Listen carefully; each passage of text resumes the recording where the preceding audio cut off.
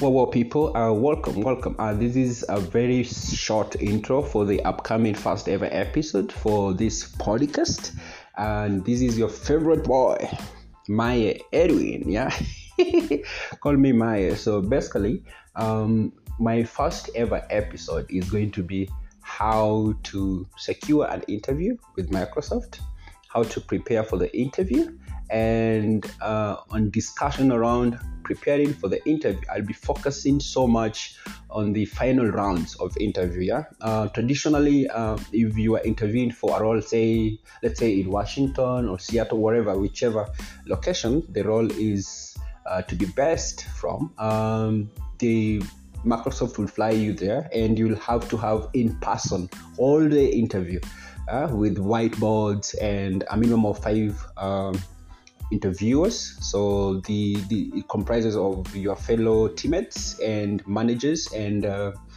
for various teams or teams that you would maybe have to interact with while working in that particular team you're interviewing to join. Yeah, so basically that is what I'll be speaking about, and I can't wait to kind of share that. So yeah, keep sharing this link today's podcast to your networks, and I can't wait to meet you guys in our upcoming first ever episode for my personal podcast. Cheers, guys, and see you in a few days. Bye bye.